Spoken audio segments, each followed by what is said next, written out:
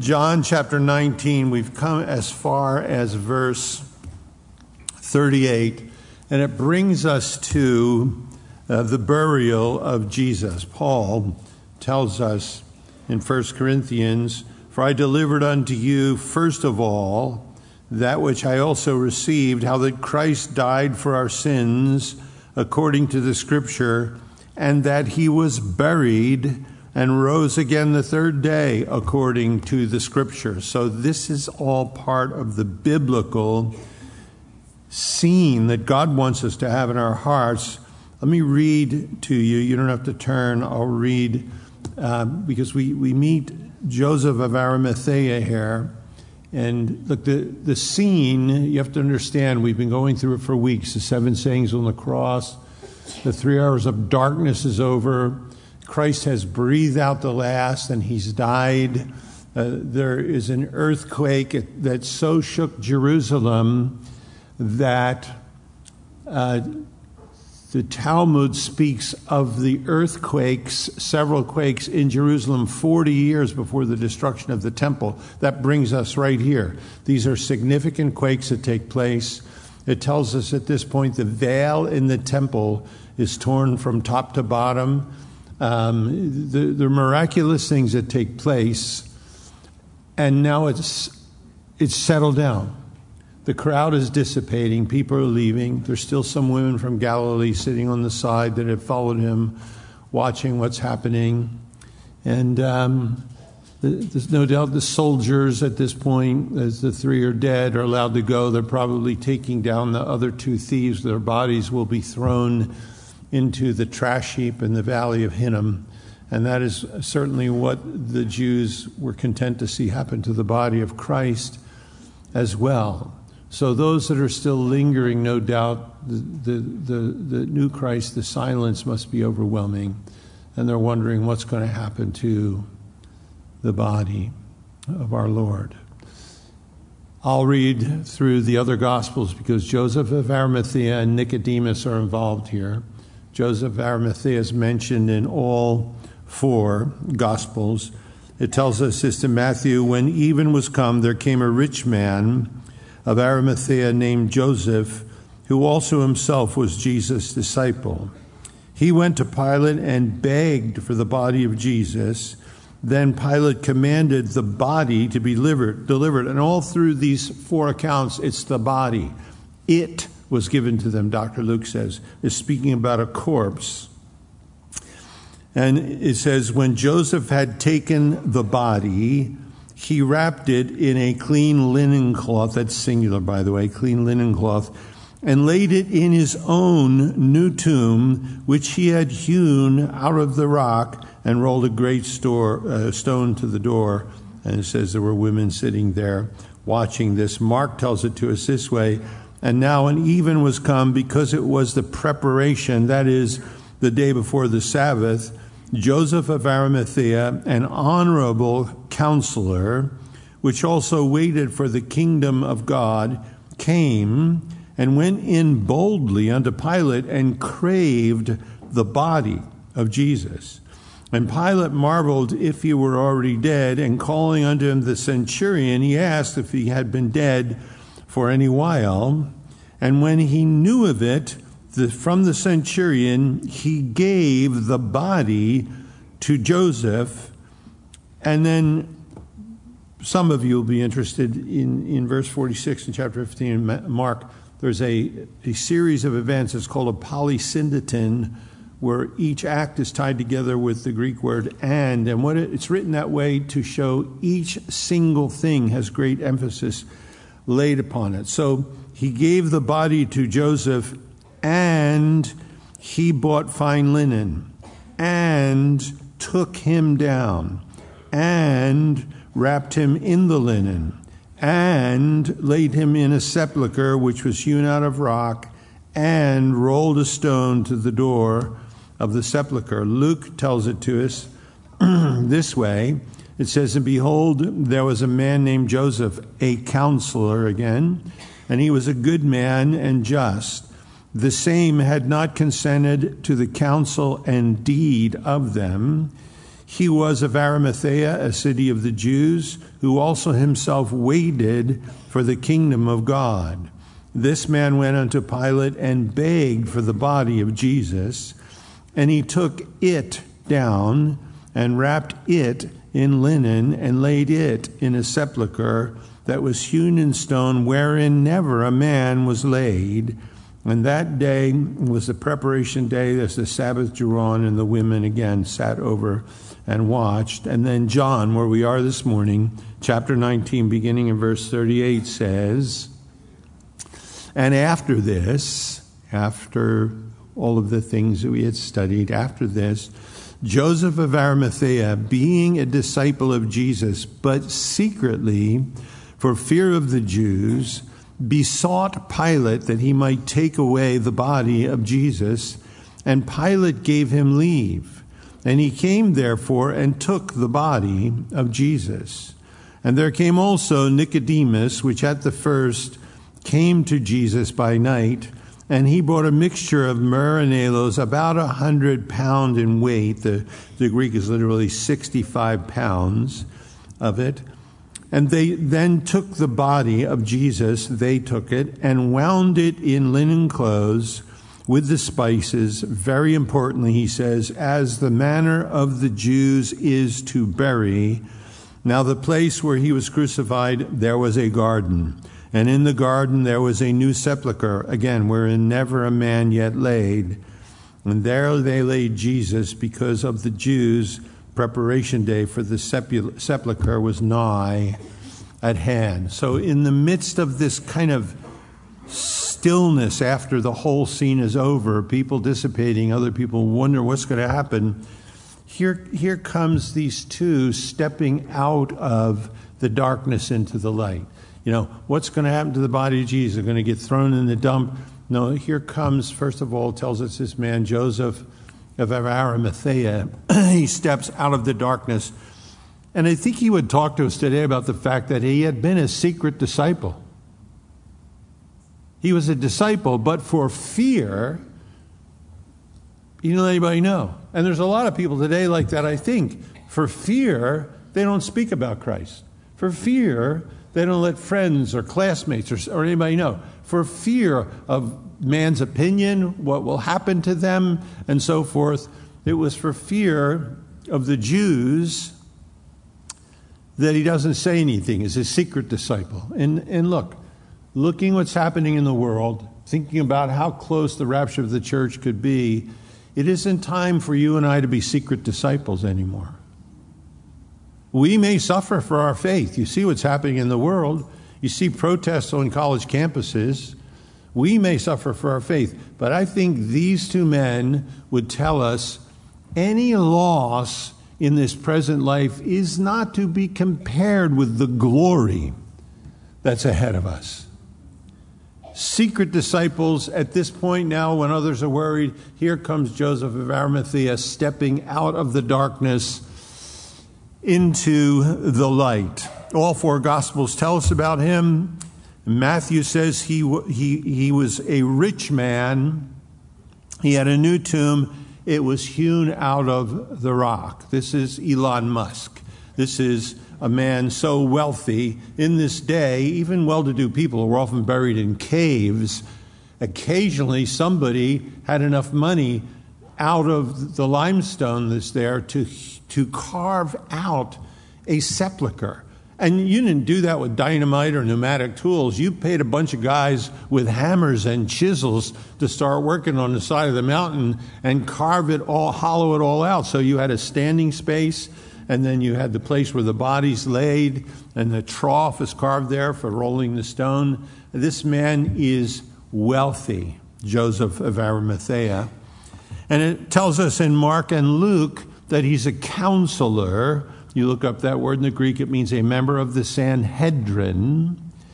In fact, Mark tells us he was an honorable counselor, and the Talmud said there were only 14 of those in the history of Israel. We're told again in Mark and Luke that Joseph of Arimathea waited for the kingdom of God. Now, the only other people it tells that about is Simeon and Anna. When Jesus is a baby brought to the temple to be dedicated, it tells us those two are waiting for the kingdom of God. It tells us Joseph of Arimathea was waiting for the kingdom of God. Look, we know that because he's from Arimathea. His family tomb was in Arimathea. His father had been buried there. His grandfather had been buried there. His family had been buried there. And what he's done is he has paid the money to have a new tomb in which never a man had laid, no doubt it was for himself, carved out of the side of the hill in Jerusalem, outside the north gate, no doubt. And look, what they did in those days is when you died, they wrapped you, they put you in the shelf that was in the sepulchre, called a sarcophagus, which means a flesh eater, because the limestone would make the flesh dissolve in no time. And in about 2 years, they would come and scrape your bones together and put them in an ossuary, a bone box, push that to the side. Then that space was left open again for the next person in the family that would pass. Joseph of Arimathea is a man who's waiting for the kingdom of God. He believes in the resurrection, and when he wakes up, he wants to be where Messiah is coming. So he carves his own tomb in Jerusalem instead of being buried with the rest of his family. Here's a guy who is so intent, waiting for the kingdom of God. He says, I have the means, I want to do this. This is where I want to wake up, because he's going to come right over there. His foot's going to touch on the Mount of Olives, and I want to be here when that happens. So he's waiting for the kingdom of God. Luke says that he had not consented to the counsel and the deed of the Sanhedrin, how they plotted against Jesus. Luke tells us also that he was a good man and just. Now look, that's an unusual combination: wealthy, good, and just. Because we see a lot of cats today that are wealthy and they don't care what their constituents think. All they care about is making themselves richer and more powerful. And they're little and wicked men, and they surround us. The world hasn't changed. But when somebody is wealthy and good and just, it means they see their resources as a stewardship and not an indulgence. And this is a man of character, no doubt, as he's placed before us by the gospel writers. And John tells us here, where we're studying today, he was a disciple of Jesus, but secretly for fear of the Jews. And in this scene, he steps out of the shadows. He goes, Matthew tells us, and he begs for the body. Matthew and Luke tell us that from Pilate. Mark tells us he came in boldly to Pilate. He means he went into the praetorium. The Jews and the priests wouldn't go in. Pilate had to keep going out to them because they don't want to be defiled for the Sabbath. Joseph of Arimathea wants a dead body. He's going to be defiled anyhow. He marches right in to where Pilate is. Pilate must know him because of his wealth. And it says he goes in and craved the body of Jesus. And it tells us there that Pilate said, is he dead? He sends a centurion. When he finds out, it says he gave the body to Joseph. Interesting, the word is gifted. He gave the body of Jesus to Joseph as a gift. The only other time in the New Testament that word is used in 2 Peter chapter 1, verse 3, where it says he's given to us great and precious promises. He's gifted to us, the same word, God, these things, great and precious promises. Here it says in Mark that Pilate gifted the body to Joseph of Arimathea. And he wasn't worried about being defiled. It's Numbers 19:11 says, if you touch a dead body, you're defiled for 7 days. You have to set yourself aside. He's not worried about that. Nicodemus is the next guy we meet here. We only meet Nicodemus in John's gospel. He's not in Matthew, Mark, or Luke. John tells us about Nicodemus. If you remember in chapter 3, it says Nicodemus came to Jesus by night.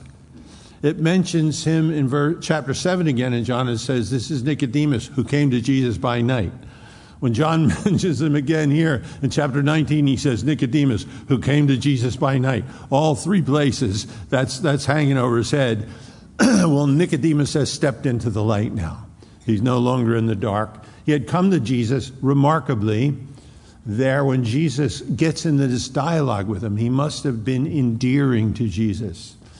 Jesus knew that he was going to bring spices to his tomb someday. So Jesus gets in this dialogue with him. But he says, Master, Rabbi, we know you're sent from God. Nobody can do the miracles you're doing unless God has sent him. Here's the most notable theologian in all of Israel. Jesus says to him, are you the master in Israel and you don't understand these things? He was an instructor in the school of Gamaliel, and he was the most noted and respected theologian in Israel. And he comes to this 30-year-old carpenter from Galilee and says, Rabbi, we know you're sent from God. And of course, Jesus, you can't even enter the kingdom. You can't even see it. You're not going to enter into it. Well, what do you mean? He said, well, you have to be born again from above. He doesn't say why. He says how, which means he's not doubting. Just how? What am I supposed to do? Go back to my... No. It was born of the water. Is water born of the Spirit? Is Spirit? He is born of the Spirit. It's like where the wind blows, it listeth where it will. So is he is born of the Spirit. And he says again, well, how can this be? He says, well, I told you, Nicodemus, earthly things you don't understand. If I'm going to tell you heavenly things, how are you going to understand those? You are the teacher in Israel? He says, as Moses lifted up the serpent in the wilderness, so must the Son of Man be lifted up. And Nicodemus no doubt leaves with an incredible impression on his heart. In chapter 7 of John, the Sanhedrin is again planning to kill Jesus. And they had sent the temple guards to get him, and they came back and said, nobody's ever talked, we never heard anybody talk like this before. And the Sanhedrin's angry. And Nicodemus speaks up and says, well, look, according to our law, we can't sentence a man to death till we've heard the whole case. And then they all yell at him and say, are you from Galilee too? What are you, one of his disciples? Now, look in the word, no, there's no prophets that come from Galilee. That is, except the city that's called Capernaum, the city of Nahum. They weren't thinking. And then the last time we meet Nicodemus, it's here, when he comes and he brings this myrrh, which is normally a powder at the burial that was spread on the cloth and so forth. And the aloes is a substance made from bark that the Egyptians used when they wrapped mummies. That doesn't happen in Egypt. But he comes. Other than that, we know from history, the Talmud tells us that he is Nicodemus ben Gurion, his full name, and that he is the brother of Josephus, the historian. We're told that he is the third richest man in Jerusalem. And when his daughter got married, it was the most opulent wedding Jerusalem had ever seen. And the Talmud said he lost his wealth when he attached himself to the Christians. And within a few years, his daughter was seen scraping barley off the floor of a barn for sustenance. These two guys, look. Tradition tells us that Gamaliel took him into his home. They were buddies. He was the most significant theologian in the school of Gamaliel. No doubt they spent great time in fellowship together, talking over scriptures. I don't know whether he's thought that Nicodemus has gone off the deep end, but he took him into his home and cared for him. I think that's why in Acts chapter 5, if you remember there, the Sanhedrin's planning to kill the Christian, and Gamaliel said, look, these kinds of things have happened before. If this is not of God, you don't have to worry it's going to fall apart. But if it is of God, you better be careful, because you're going to be found to be fighting against God yourself. He's going home every day listening to Nicodemus. Hey, we seen him. He got up again. We thought he was dead. We thought it was just a corpse. We spent time, So you can imagine he's getting it. from both sides. But these two men, wealthy beyond imagination, look, for fear of the Jews, Joseph of Arimathea hadn't gone public. That's because in chapter 9 of John, the Sanhedrin had decided that anybody has anything to do with Jesus would be excommunicated. That means if Joseph of Arimathea were to go public, he loses his position in the Sanhedrin, loses his position in his family, he loses his family wealth, he loses any properties that he's cut off completely. And the same thing with Nicodemus. Here are two guys who are willing to let go of everything for a dead Jesus. Sometimes you and I in this world, we hold on to things so tight because we think this will make me happy. That'll make me happy. This will make me happy. If I achieve this, if I get my hands on this. I'm telling you, these two guys would say to us, do not be secret disciples. Doesn't matter what you lose, prestige, friendships, money, because what you're going to get at the end of this isn't even worthy to compare with the nonsense we have here now.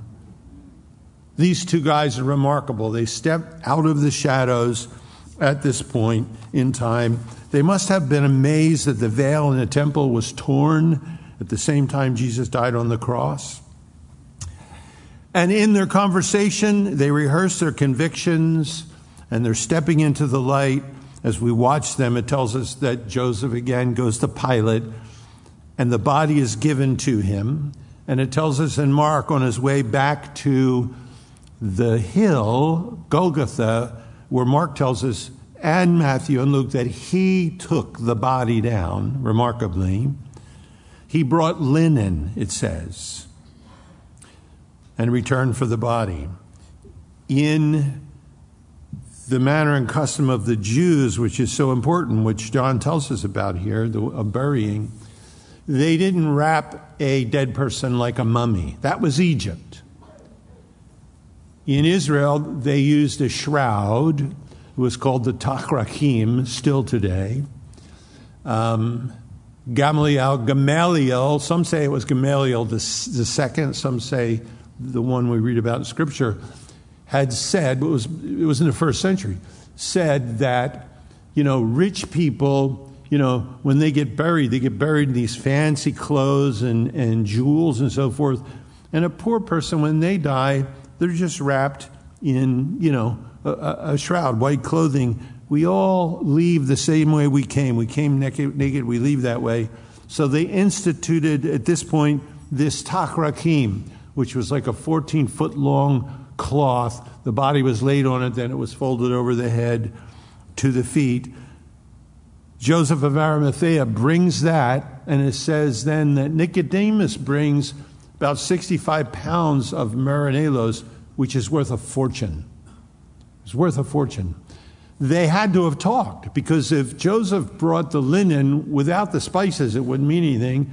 And if Nicodemus had brought the spices without the linen, that wouldn't mean anything. So these two codgers, they get a plan together. This is where we don't care what people think. We don't care what we lose. What if we just spoke up sooner? Maybe we could have done something. They step into the scene here, and it says they come. Matthew says when they had taken the body, Joseph had taken the body. Mark says specifically that he took the body down. Luke says he took it down. And John says here in our passage today that him and Nicodemus, took the body. And look, each place it's the body and it, the body, it. This is a corpse. And they're taking it down from the cross. So when they come with the linen, they come with the spices. They evidently also come with a crowbar, with a stool. And this is not the work of rich men. And I'm sure this is probably the first time these two men had ever done this. And as we watch them, you can imagine, one supporting the other. Did they take the spike out of his feet first? Initially, I would tend to think so. And again, it wasn't high off the ground. The arms were a little higher. They probably had a stool, one of them. Did they pry out that spike? And then the body's limp, Did it fall over the shoulder of one of them? The crown of thorns, This is bloody. This is wet. This is dead weight. This is unimaginable. And finally taking out the last spike, the whole body, trying to hold it so it doesn't, and to care for it with loving hands, with dignity, and to lay that body down on the ground. It's interesting. Gabriel said to Mary, that holy thing that shall be born of thee, it was impossible to be defiled by this body because it was a holy thing, remarkably. And then they take that body and they lay it down, these two rich men, trying to do it with some dignity. And then they're going to treat that body after the manner and the custom of the Jews is to bury. Now that's interesting, because any of you who are Jews or listening, you know that one of the things that was necessary in that process was the tahora. They still do it among Orthodox Jews today, where they wash the body. They take the body, and if it's a man that died, it's only men that are part of the Hevra Kadesh, the holy society that do the washing. If it's a woman, only women are allowed to be part of that, to wash the body. Years ago, one of the gals here at church, grew up Jewish, I'll use the name Cohen. Her father found out he had cancer. He was born in Israel, wanted to go back to Israel to die, so he flew back to Israel. And a couple days before he died, they called her and said, you better get over here. Your father, he's coming to the end. You need to get over. And when she got over there, she spent a day or two, and then he died at 9 o'clock in the morning. And she said when he died, the Hevra Kadesh, the Holy Society, came, and what they do is called a mitzvah. It's serving, it's a commandment, and there's no reward for it because the person's dead. It's considered one of the highest forms of a mitzvah. They came, they took his body, and now she couldn't go in because she was a woman, so she said, I sat in the next room, girl in church telling me, and I heard them say, Mr. Cohen, we're going to wash this. We're washing your head now. Mr. Cohen, we're doing your arms now. Mr. Cohen, we're going to roll you over and we're going to wash your back now. Complete dignity, great sensitivity. And she sat there and was able to listen to the whole thing. And when he was washed, they put him in the shroud. And by noon, he was already in the tomb. So you can imagine this scene here. Encyclopedia Judaica, and I have a set of them. In there, the Mishnah says the Tahora, if it was on the Sabbath, there could be exemptions on the Sabbath. Not on this Sabbath, because it was a high Sabbath, but even in the exemptions that you were allowed to finish the washing and so forth when the Sabbath set in, you were still then, for 7 days, you were unclean. But the Encyclopedia Judaica says, the Mishnah says the Tahora could be performed during the Sabbath, the washing and the anointing. The Talmud says that they would take water and mix it with myrtle because of the sweet smell and put that on the head and comb the hair before the body was covered. The Jews in Jesus' day, the first century, their reason for doing these things were told in the book of Ecclesiastes. As he came forth of his mother's womb, naked shall he return and go as he came, and shall take nothing of his labor which he may carry away in his hand. Ezekiel says it this way, and as for thy nativity, in the day thou wast born, thy navel was not cut, neither wast thou washed in water to supple thee. Thou wast not salted at all, nor swaddled at all. The description away of a baby is washed and swaddled. So they said that's the way you came, that's the way you should depart. So as we look at this, our evidence that this was current in the New Testament is in the book of Acts, chapter 9. It says this, now there was at Joppa a certain disciple named Tabitha, which by interpretation is called Dorcas. This woman was full of good works and alms deeds which she did. And it came to pass in those days that she was sick, and she died, whom when they had washed, they laid her in an upper chamber. So this is the Tahora, still performed today. And we watch these two guys now in this process. It's, it'll tell us those things. The culture and the history gives us such a remarkable picture. What do? They have this body now in the Church of the Holy Sepulchre. They have there the stone of washing. Acknowledge that this took place. I don't think that's what happened, but here they have to take the crown of thorns off of his head. Do they do that first? Do they have to pry out any of the thorns that broke off and were under his scalp? They wash his face, wash away the spit and the blood. His beard ripped out. Are they thinking of Isaiah? His visage is more marred than that of any man. I gave my face to the smiters, those who ripped out the beard. I was not ashamed of their spitting. They wash his shoulders and his chest, the gaping wound where he had been pierced, his side had been pierced. And if you've got a kid that gets a brush burn or cuts themselves, when you wipe the blood away, the wound becomes very clear. No doubt as they washed him with warm water, that cleared. They washed his wrists, the holes in his wrists where the blood was, they cleansed them. His feet. And then they rolled him over. And where he had been scourged, there was white bone that was visible, the muscles shredded. How they did it, I can't imagine. They washed his back and they cleaned him. Our Savior, their Savior.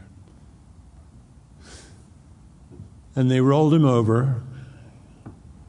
They closed his eyes. It was part of the process.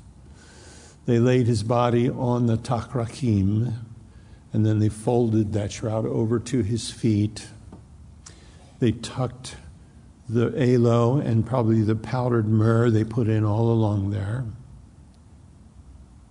They wrapped the feet together. They tied the knees together around the shroud.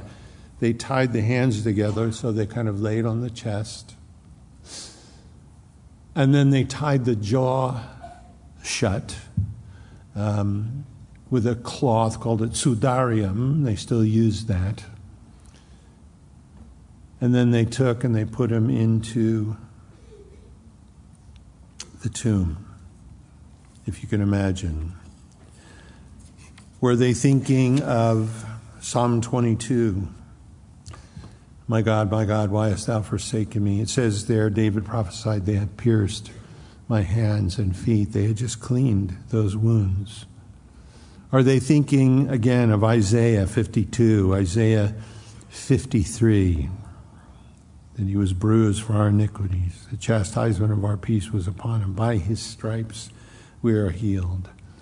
That it would be, that his death would be with the wicked and the rich in his death. Our Joseph of Arimathaea, Nicodemus looking at each other saying, and they were scholars, did Isaiah see us? Was Isaiah watching us when his quill went to the page?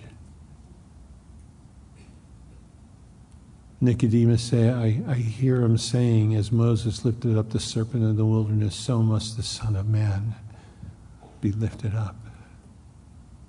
I hear him saying it, for God so loved the world that he gave his only begotten Son, that whoever would believe in him would not perish, but have everlasting life. For a dead Jesus, they do all of this. They roll a stone in place, and they leave. Bloody, defiled, broken, silent. They walk away. Do they spend the Sabbath together? We don't know. We don't know. But if we watch them, another question I have is what happened one Sunday morning, resurrection morning, when the soldiers came to the Sanhedrin and said, hey, an angel came down and rolled the stone away. That we saw light, the ground shook, whatever, and the Sanhedrin saying, don't tell anybody, here's money. Says they were there, they heard. They were part of the Sanhedrin. What was it like for them then to run to the tomb? No doubt they got there after Mary Magdalene and Peter and John. But what was it like for these two guys to step into that tomb and see that shroud that they had tied around and packed with spices, the body of Jesus, still laying there with the ankles tied, where the knees would have been tied, where the hands would have been tied, and the piece of cloth, the sudarian that had been around his head, folded up and laid to the side? What was it like for them to look at that? What was it like for them? Paul tells us there was one point when he appeared to over 500 witnesses at one time. And you know, there was a blind man named Bartimaeus there. You know, there was a leper there, at least one, cleansed.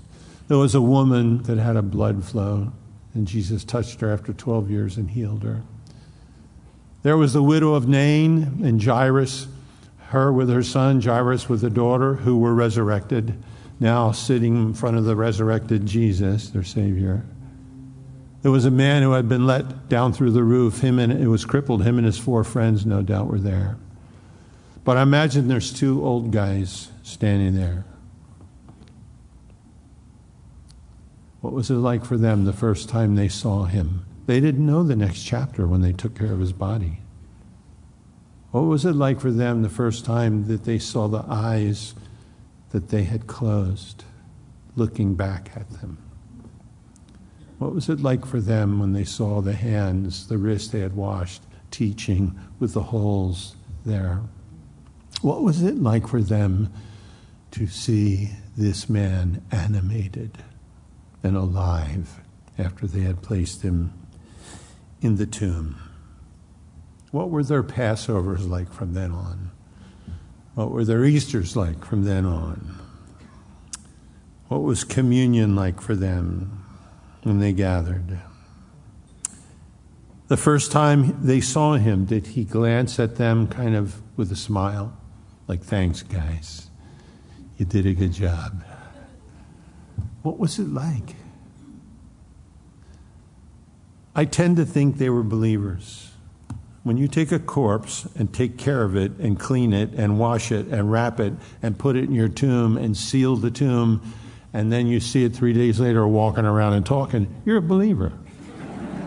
There's just no way around that. We are told in the Roman calendar, the Christian calendar, that August the 3rd is the day of St. Nicodemus of Kafr Gamala. Kafr Gamala is the house of Gamaliel. August 3rd, the day of St. Nicodemus of the house of Gamaliel. We're told that March 17th, not St. Paddy's Day, is the day of St. Joseph of Arimathaea. Tradition says that Philip, the apostle, sends him to Britain in 63 AD, and they found a note by Simon Zelotes that corroborates that.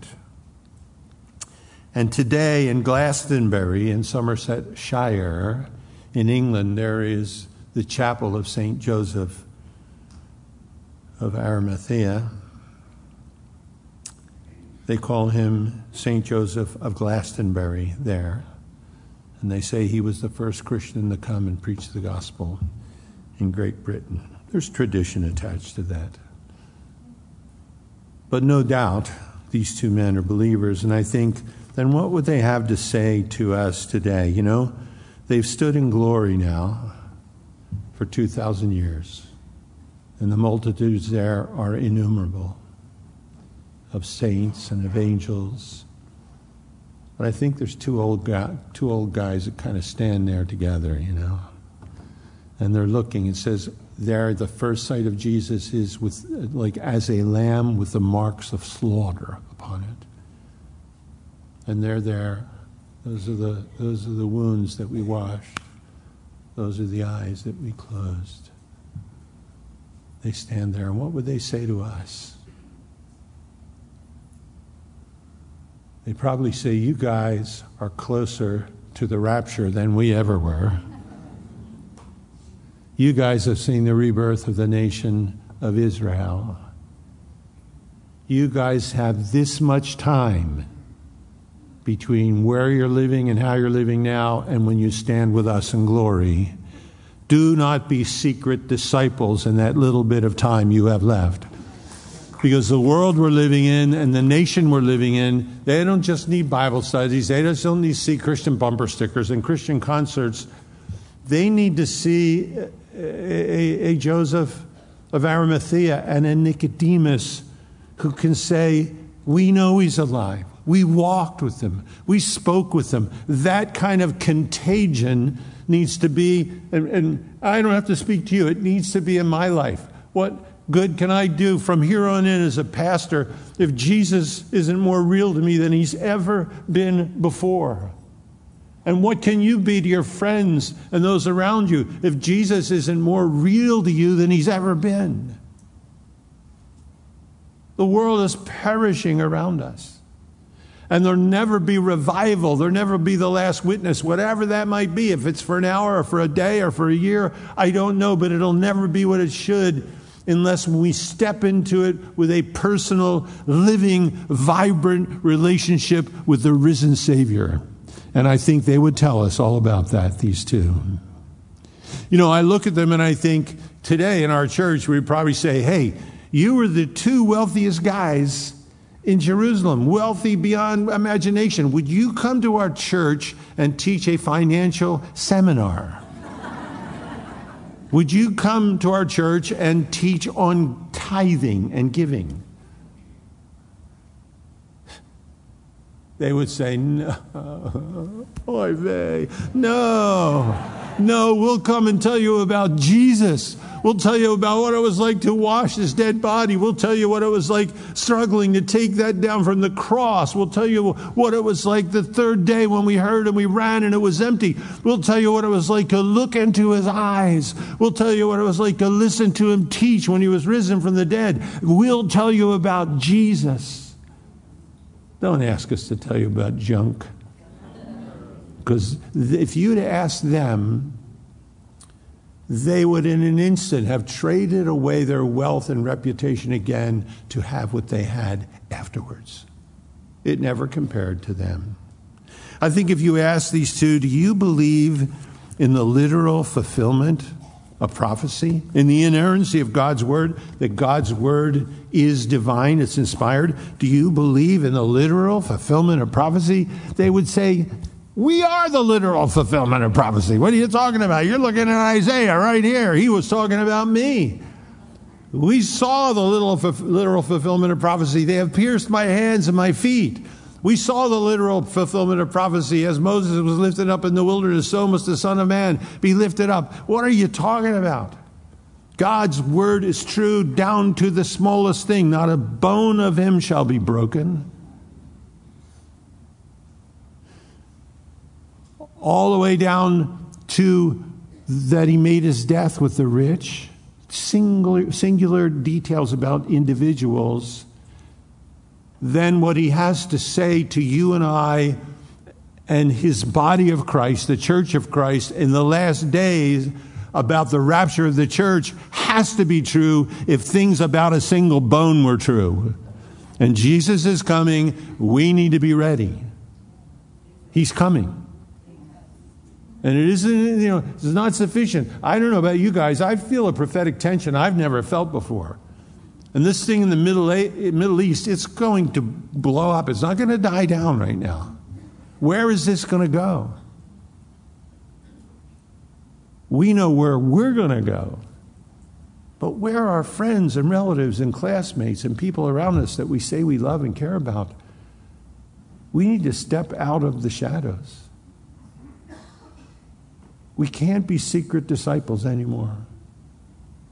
Do you hang around with a crowd where you kind of just don't want to be open? They're going to make fun of you, or you're afraid you're going to lose something, Are you afraid you're going to have to let go of something to take hold of Jesus openly?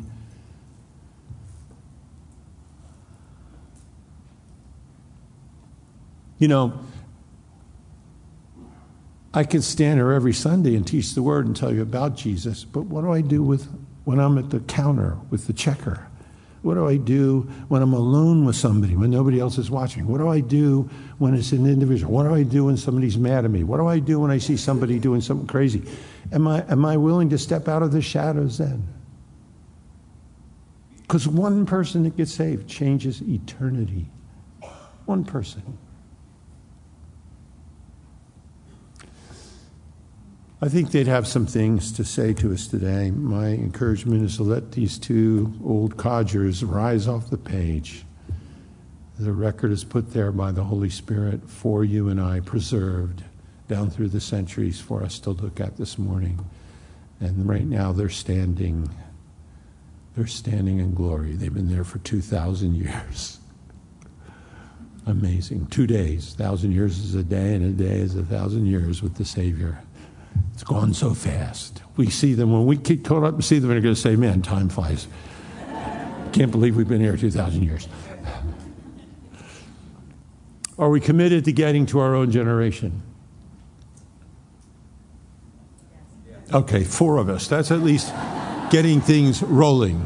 Are we committed to examining our own hearts and saying, Lord, where have I been reticent? Where have I been, cowardly? Where have I been, drawn back, where I should be open, where I should be proud of you, where I should be sharing your love and what you've done? We should examine our hearts about those things. What are we willing to let go of? This wealth that they let go of was unimaginable. Their reputation, their employment, their savings, their family. They were willing to let go of everything for a dead Jesus. They didn't know chapter 20. They never read it. They would say to us, man, we let go of everything for a corpse. You get to serve the living Jesus. Amen? Let's stand. Let's pray.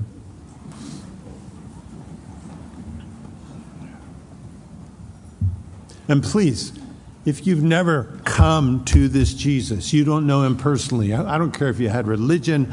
I don't care if you're church membership somewhere. Do you know Jesus? If you're not saved, please get up here after the service. We'd love to pray with you, give you a Bible, some literature to read. The pastors will be up here, but let's bow our hearts. Lord, we look to you, Lord, and just there's so much woven here, Lord, that's beautiful, of depth, Lord, that touches our hearts. We live in a world where death is all around us, Lord. And to watch this scene, to care, Lord, out of the hands of wicked men into the hands of those who love you, caring even for your frame. Lord Jesus, speak to our hearts. Please speak to my heart, please, Lord. We trust you to do that, Lord. And for any that are here today who don't know you, Lord, draw them into your loving arms this day, Lord Jesus. We know you're able. We pray in your name. Amen.